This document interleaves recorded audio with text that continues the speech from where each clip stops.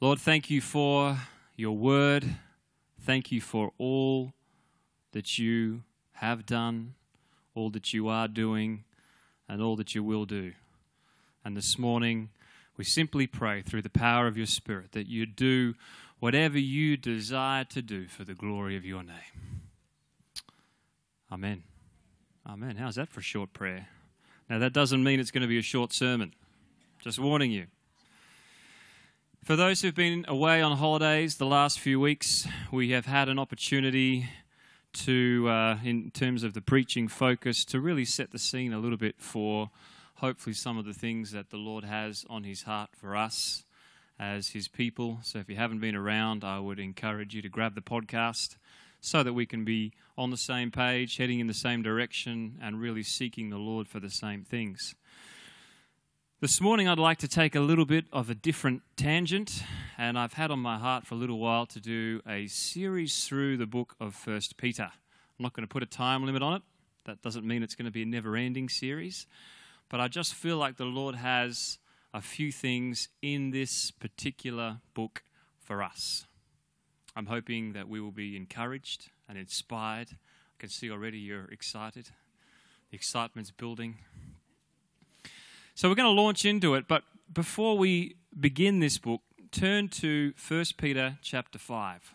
It's always important to ask ourselves both the questions of who is the author? We gain some insights there, but also what was their purpose in writing the particular letter or the particular passage of Scripture that the Lord inspired them to write.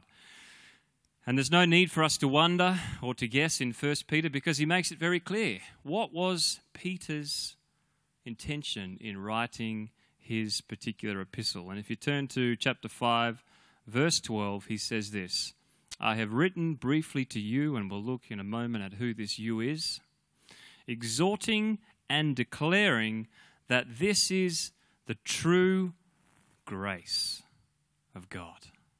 You might like to underline either physically in your Bible or for those on your iPads. Too bad. You miss out. The true grace of God. And he goes on, stand firm in it. Some translations say, be established in it, that you may be established, steadfast in this true grace. So there, Peter outlines his particular desire, his heart behind writing this epistle, to encourage his readers and certainly to encourage us as we study this particular letter in regards to this one area, the true grace. And we might marvel, I think, sometimes as we read Paul's writings at his eloquence, at his articulate expression of theology. But I love Peter just for his simplicity. He says it as it is. He doesn't beat around the bush. And he says, this is what I want you to know. I want you to understand, to be established in true grace. And hopefully we'll discover over the coming weeks what this true grace is.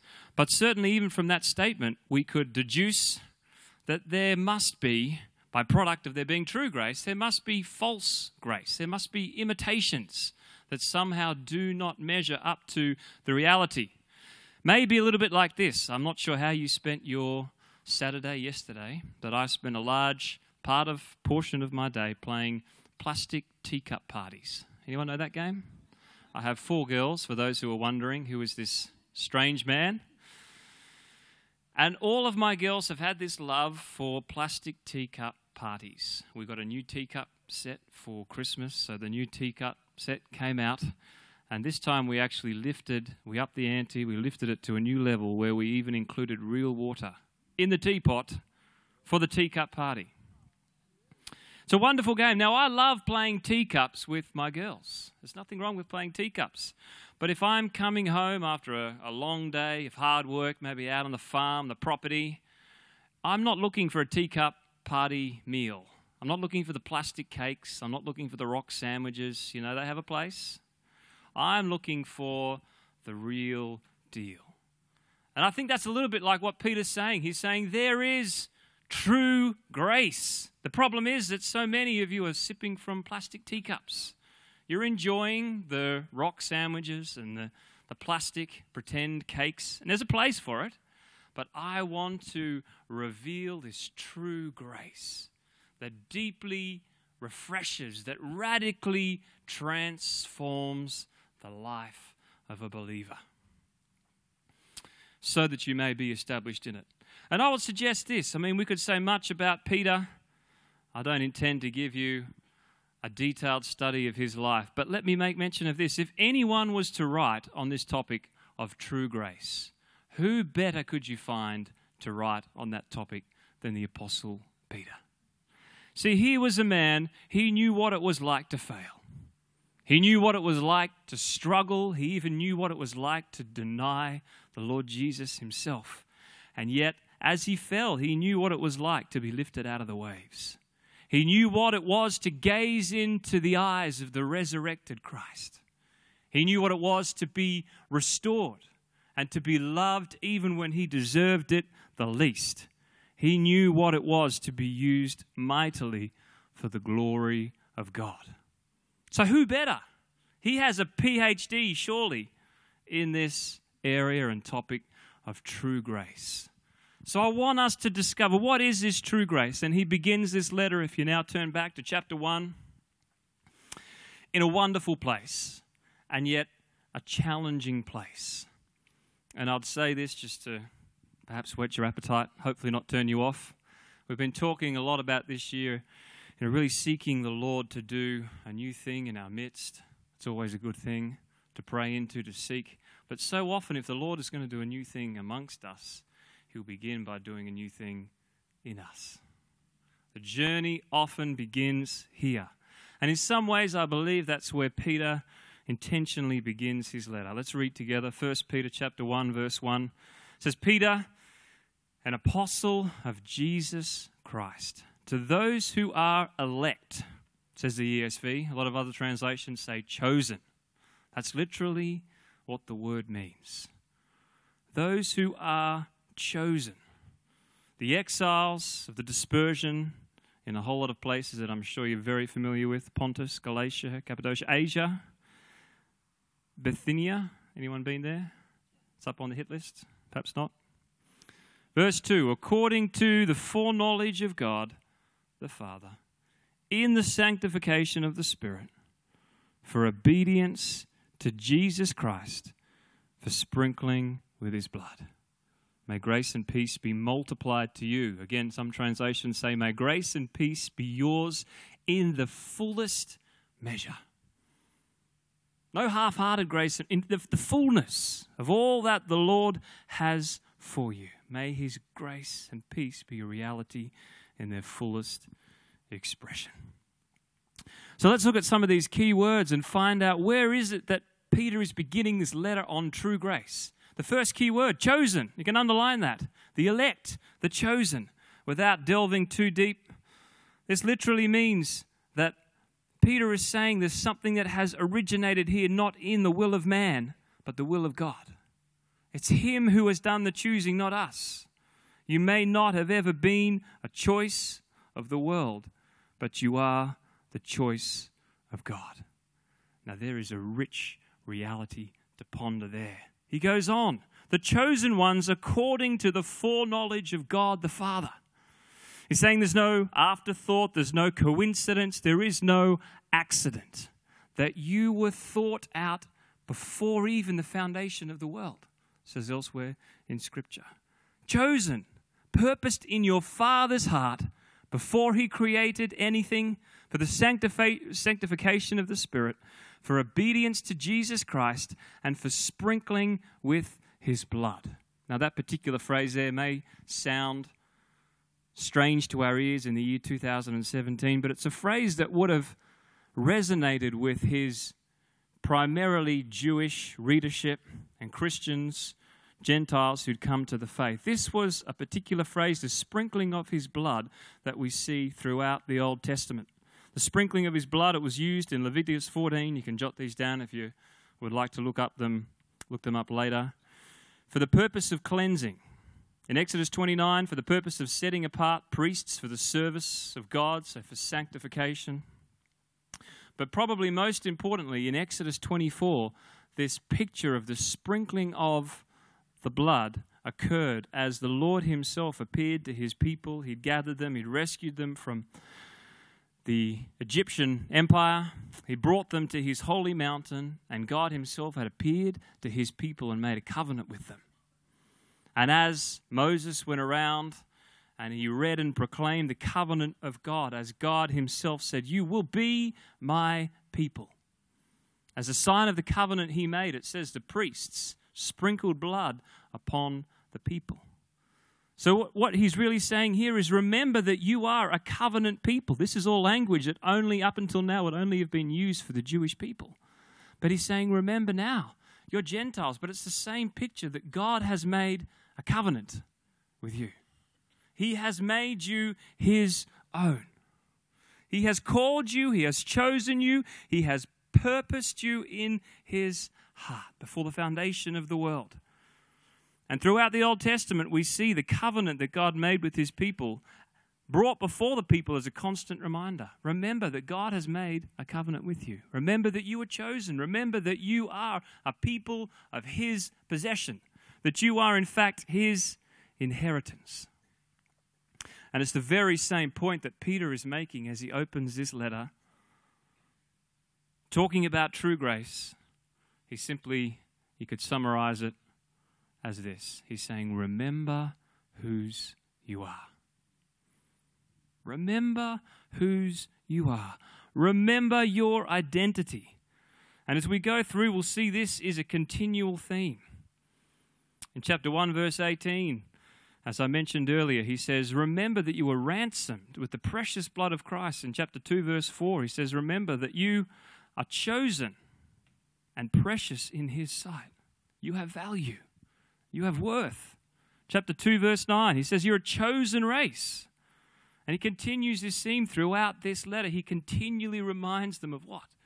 Of their identity. Remember your identity. Remember who you are.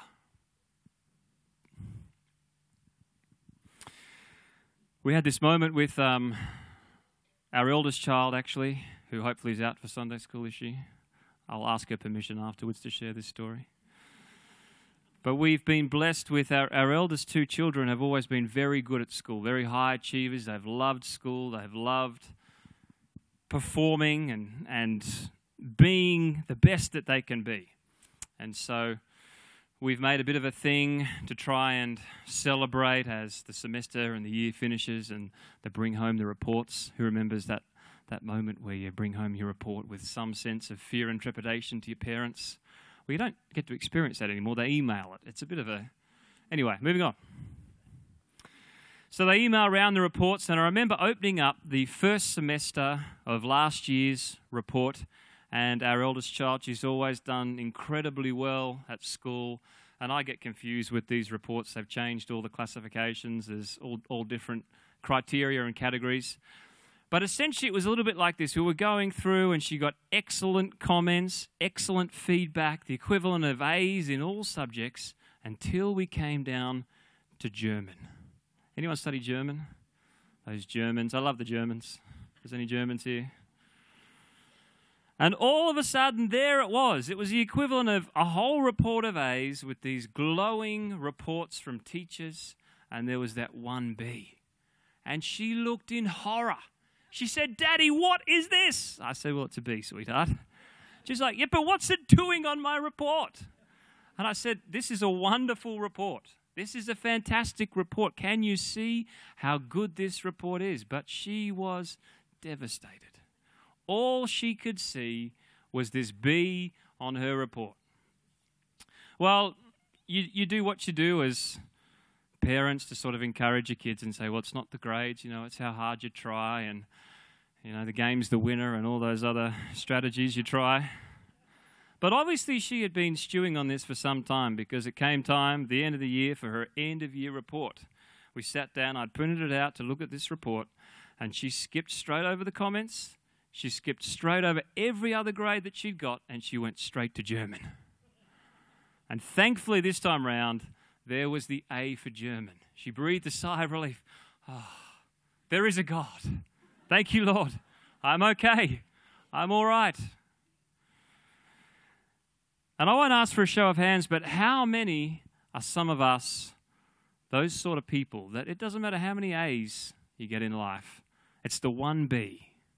Doesn't matter how much positive feedback you receive in your workplace, it's that one area of improvement that we focus on, that we dwell upon. We wake up in the morning and there it is on our foreheads, B. You're a B.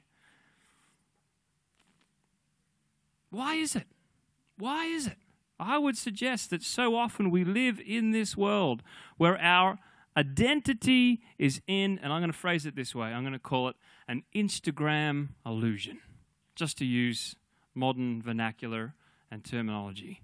We have this picture of what it means to be successful, and you can get every single A in the book, but if there's one B, well, that's just not good enough. We live in this state of perpetually trying to live up to some picture, some place, some status, some area of life, and that tragically becomes our identity. So I believe Peter here, he's encouraging us so strongly. He's saying, you want to know what true grace is all about? It begins with your identity. Where do you get your identity from? That's how he starts it. That's why he continually reminds the people of it, because we forget. We think, yes, my identity's in him, and all of a sudden there comes the B. Well, maybe a little bit of my identity is in my report, is in my status. Maybe my identity is in my pain that I hide behind. The problem with that is if our identity is anywhere other than in him, then our identity is in an illusion. I came across this wonderful site. How many of you have heard, because I won't explain it if you all know what I'm talking about, of a website called PinterestFail.com? Anyone heard? Not many people? A few? Probably half a dozen that are willing to put up their hands. Well, I'll explain what it is. This is a website, and the tag catchphrase is the place where good intentions come to die. I love that phrase. But so often we post, don't we, on Instagram and Pinterest and Facebook and whatever social media platform you like, the perfect images, our perfect lives, our perfect creations. Well, this is a whole website that's built around people posting their Instagram fails as they've strived, as they've tried their best and ended in a dismal failure. I think we've got some pictures if we can get them up. You may need to turn off ProPresenter. We'll give the technically challenged a moment. This could be a Pinterest fail. Who's got a camera? Oh, there we go. So if we go full screen, and a full screen, there we go. So here we are, picture number one. I'll tell you briefly what they are. So that was the picture. Someone posted, the comment was, I decided for Christmas that this was what I was going to do. I was going to create the perfect Christmas cake to entertain, to surprise all my family, to show off my culinary expertise, and this is the result. And this is the result. It's not working? Oh, there it is. There it is. Needless to say, not many friends were very impressed. Next one. This is the New Year's resolution. You see, this is a great trip where you put all of your leftover vegetables in a jar, and after only one week of growth, you're fully self-sustainable as you grow your own food. Easy as that, and there's the result. I'm not sure what that was supposed to be, but I don't think it's anything that you'd want to eat. Oh, of course, everybody wants these beautiful pictures of their baby in a pumpkin. And look, this was even from a website of how... Oh, hey, I was just setting the scene. Oh, it's all right. You've taken the punchline anyway. There we go. That looks a bit more like my family photos. I think there's one more. There it is. This is beautiful string art, apparently. You blow up the balloon, you wrap the string around, you glue it all together, makes these incredible works of art, decorate your house and your garden. That was one person's Instagram dream, and I think the end result, there was. Looks a little bit like some of my art and craft activities. Anyway, you can have a look in your own time, PinterestFail.com, where all our good intentions come to die. You see, there's nothing wrong with sharing pictures on social media, but the problem is that so often these Instagram illusions become our identity. You see, we see all these beautiful people doing beautiful things, and we think, that's it. That's my identity. That's what I need. We see all the advertising, these products. Well, you know, that will give me a sense of identity. And while the adverts may or may not have sold any more products, certainly the shares for Prozac and antidepressants have gone through the roof because we're constantly falling short. We're so desperate to find identity, we fill the vacuum with anything that we can find. I read this article this week. This is a statistic of our current society. And this was This was a particular article that noted that we are now the most addicted, most in debt, most obese, and most medicated generation in history. In fact, a recent OECD study of all developed countries they surveyed, in every criteria we had increased or decreased, whichever way you look at it, by up to 400%. Things are not getting better, they're getting worse literally by the year. How is it that we have lost sight of our identity? We seem to be so confused of who we are. We don't even know if we're male and female anymore. That old expression of, are we Arthur or Martha, or does it matter? Can we just be both, whoever we want to be? We've lost sight. There is this identity vacuum in the society, and my heart breaks for a people who are lost. And they're crying out for anything they can get their hands on to try and find some sense of identity. We're living in our Instagram illusions to try and find identity, and as we fall short, we medicate, we blame, we find anything that we can do that will give us some sense of significance and worth. See, the problem is that we never will. We never will find our identity. We never will find our true sense of worth until we come back here, until we look to the cross, until we encounter the one who has chosen, the one who purposed you in his heart before the foundation of the world, before the one in whose eyes you are priceless, you are of great worth, and he gave everything he had to ransom you. See, Christianity is not a bunch of rules and religion. This is the place, this is the moment that you discover the reason you're put on the planet, your purpose, your identity. It releases us into true freedom. Mark Twain, I love his quote, always love this quote. He said, there's two moments that are important in a man's life. First is the moment when he's born. The second is the moment he discovers why. And I want to encourage us as we look at this letter that Peter writes, that there is a place that we can find our identity. But it is a moment in which we need to allow our Instagram illusions to come and die. Wouldn't that be a great catchphrase for church? Church, the place where all our good intentions come to die. That we might discover our true identity in him. And I just thought I might share an example from my own life. We can get real for a moment. And yes, occasionally I have issues and struggles. I know that's hard to believe.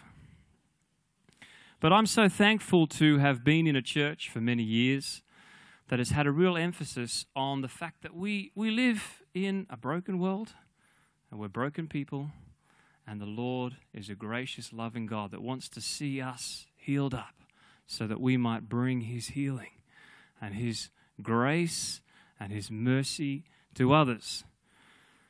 And so I've experienced many times throughout my life and my journey, my relationship with him, I've experienced his grace and his forgiveness, his love.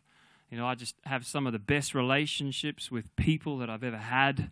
I'm so grateful that my parents are here. I just have the best relationship with my parents that I've ever had. Like, the Lord has just done huge restoration in different areas of my life. And I know so many other families have. How many of you have 3 generations of people worshiping here with us in the church? a number. Isn't that amazing? I love that we are a family church, that the Lord works and restores family generations as we gather and allow him to do what he needs to do. Anyway, all that to say is that I've discovered that so much of this is an iterative process. The Lord has dealt with so much, and yet there's moments where he will point something out. And often for me, it's in a time of difficulty. It's a time of struggle. It's when the wheels fall off, the bus starts to descend into the mire of self-pity, and all of a sudden I've got to examine what went wrong. And I had one of those moments. In fact, it was a moment in ministry. I'd been in ministry for some years, and I'd always prided myself on being someone who could succeed. I'd always been able to do well. I'd always been able to demand and earn the respect and the approval of others. And I took pride in that. There's nothing I can't do. Someone says it's impossible. I see that as a challenge. I will prove the impossibilities wrong. I am self-sufficient. I'm a self-made man.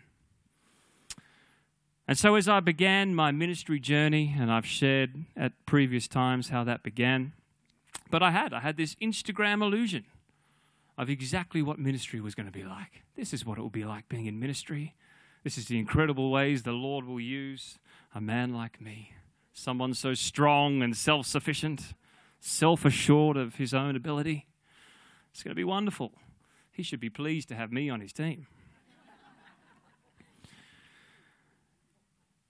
And that Instagram illusion, it lasted some time. It was a very, I'm stubborn perhaps, I don't know what it is, but it lasted for some time until there was a moment where the wheels did fall off, where the bus was now sinking in the quicksand, and I didn't know what to do. I felt like, it might not have looked it from the outside, but I felt like a dismal failure. I did. Anyone felt like that before? I felt like, Lord, I just have messed this up. I don't know what I've done. I've never not succeeded. I've always thought that I could do it, and here I am, and I feel like a failure. So, as so often we do, I tried to find someone to blame. Ever tried that one before?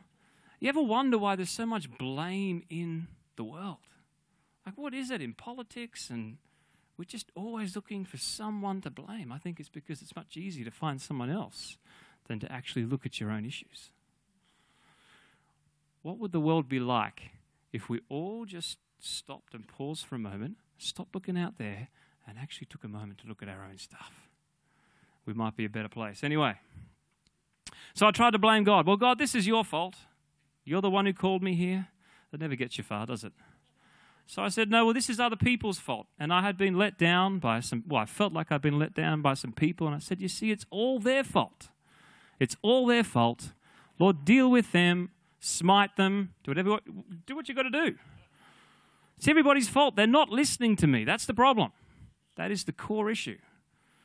Of course, the issue wasn't out there at all, and it took me some time to realize that I had some issues internally that I needed to deal with. Things were not getting better, so I knocked on our senior pastor at the time, Peter's door, and I said, Peter, I'm a mess. You got to fix me.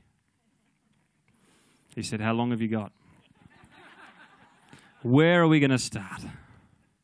He didn't. He was very gracious. We sat down, and I just poured out my heart to him. And he said, well, let's just pray. Let's just ask the Lord if the Lord has anything to say to you in this place. And you see, I didn't even realize at that point how much of my life I had been striving to earn, thinking I could earn his approval and his acceptance. And in that moment of just really feeling like a complete failure, waiting on the Lord so clearly spoke this to me. He said, Andrew, you have never let me down. It's just like that. Just like that. It was gone as quickly as it came. That simple word, that truth. Andrew, you have never let me down. And you see, I knew as soon as I heard that he was also saying that I could not let him down, even if I tried. Because his acceptance and his approval of me was never and will never be based on anything that I could do. It was simply based on the fact that I was his. That I was his son. Well, in that place, it's probably fair to say it wasn't pretty. I think there was a bit of sobbing, wailing, possibly a bit of snot. Maybe. I can't confirm or deny. You know, I don't mind getting real with God, as long as there's nobody else there to see it. But it was a moment of letting this Instagram illusion of identity die, and instead finding acceptance and approval in the midst of my brokenness and weakness. It's not an easy place to be, and yet that is often the only place that finally we can come to terms with our true identity in Him. And I want to tell you, it was incredibly freeing. I still remember those words, and I will always remember those words. I'd like to say that it instantly fixed up all my issues. I stand before you as a picture of perfection. That's not the truth. The truth is there's many other things the Lord is and will deal with me on. But in that area of self-sufficiency, of striving, of trying to earn approval, there is a freedom. There is a freedom. There is a recognition of my identity is not in that. And why would I want it to be in that? It is hard work trying to live up to perfection. Even when you every A and there's the one B, constantly feeling like a failure and coming back to that place where my identity is purely in Him. See, I think church should be, in some ways, the place where all our good intentions come to die, that we might discover our true identity in Him. Every other place we could ever conceive to find identity, often it's in horrible places, often it's in places of our pain and our anger and my bitterness, achievement, status, wrongs that have been done to me. We think, what will be left if you strip this all away? That's exactly the point He wants to bring us to, so that we can find where our identity truly lies. True grace begins with identity. You want to know this grace that Peter's talking about, that totally refreshes, that radically transforms? Let Him touch those areas of identity in your life. Allow Him to break through those illusions. They never served you well anyway. And allow Him to bring you back to that place where each of us finds our identity in Him. I want us to pray. I don't know if there's some worship people someone can play.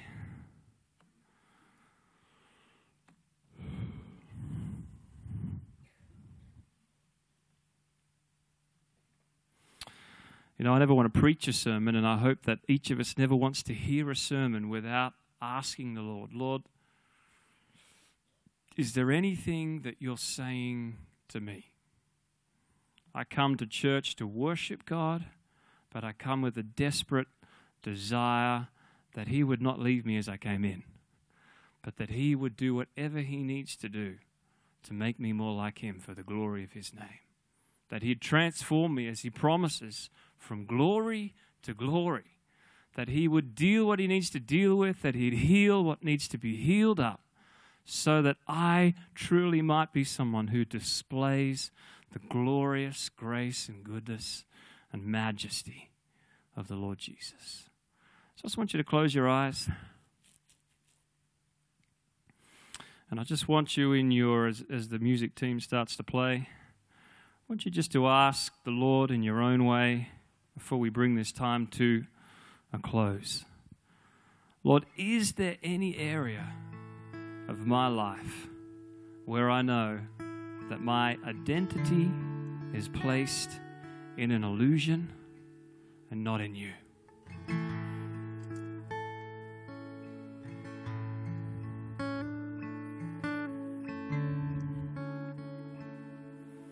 And you see His incredible promise.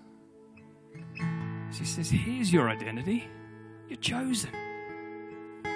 Here's your identity. You are purposed in the heart of your eternal Father before the foundation of the world.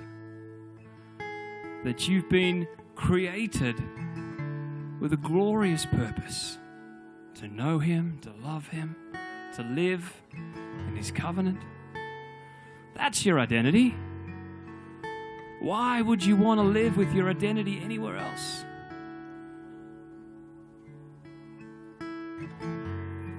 So, Lord, as we conclude our time, I just pray that your Spirit would move amongst your people.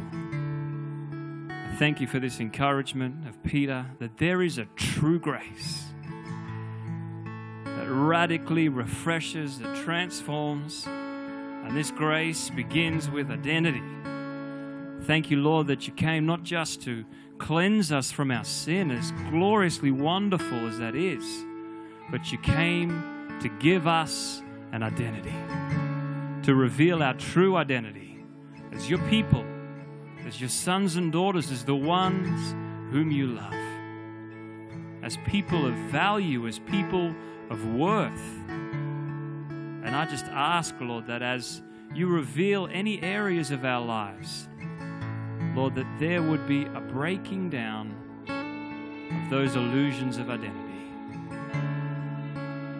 Whatever that is, that place we've got to get to, that status, our self-sufficiency, even that pain, that anger, that unforgiveness, that bitterness we're hanging on to. We've held on to so long, it's become our identity. And Lord, I thank you that we can come to you. It's not easy at times, but we can allow you to strip away those false idols of identity. We can allow you to speak your truth, that we would rise up to be the sons and daughters that you've called us to be, a people with our identity solely in you.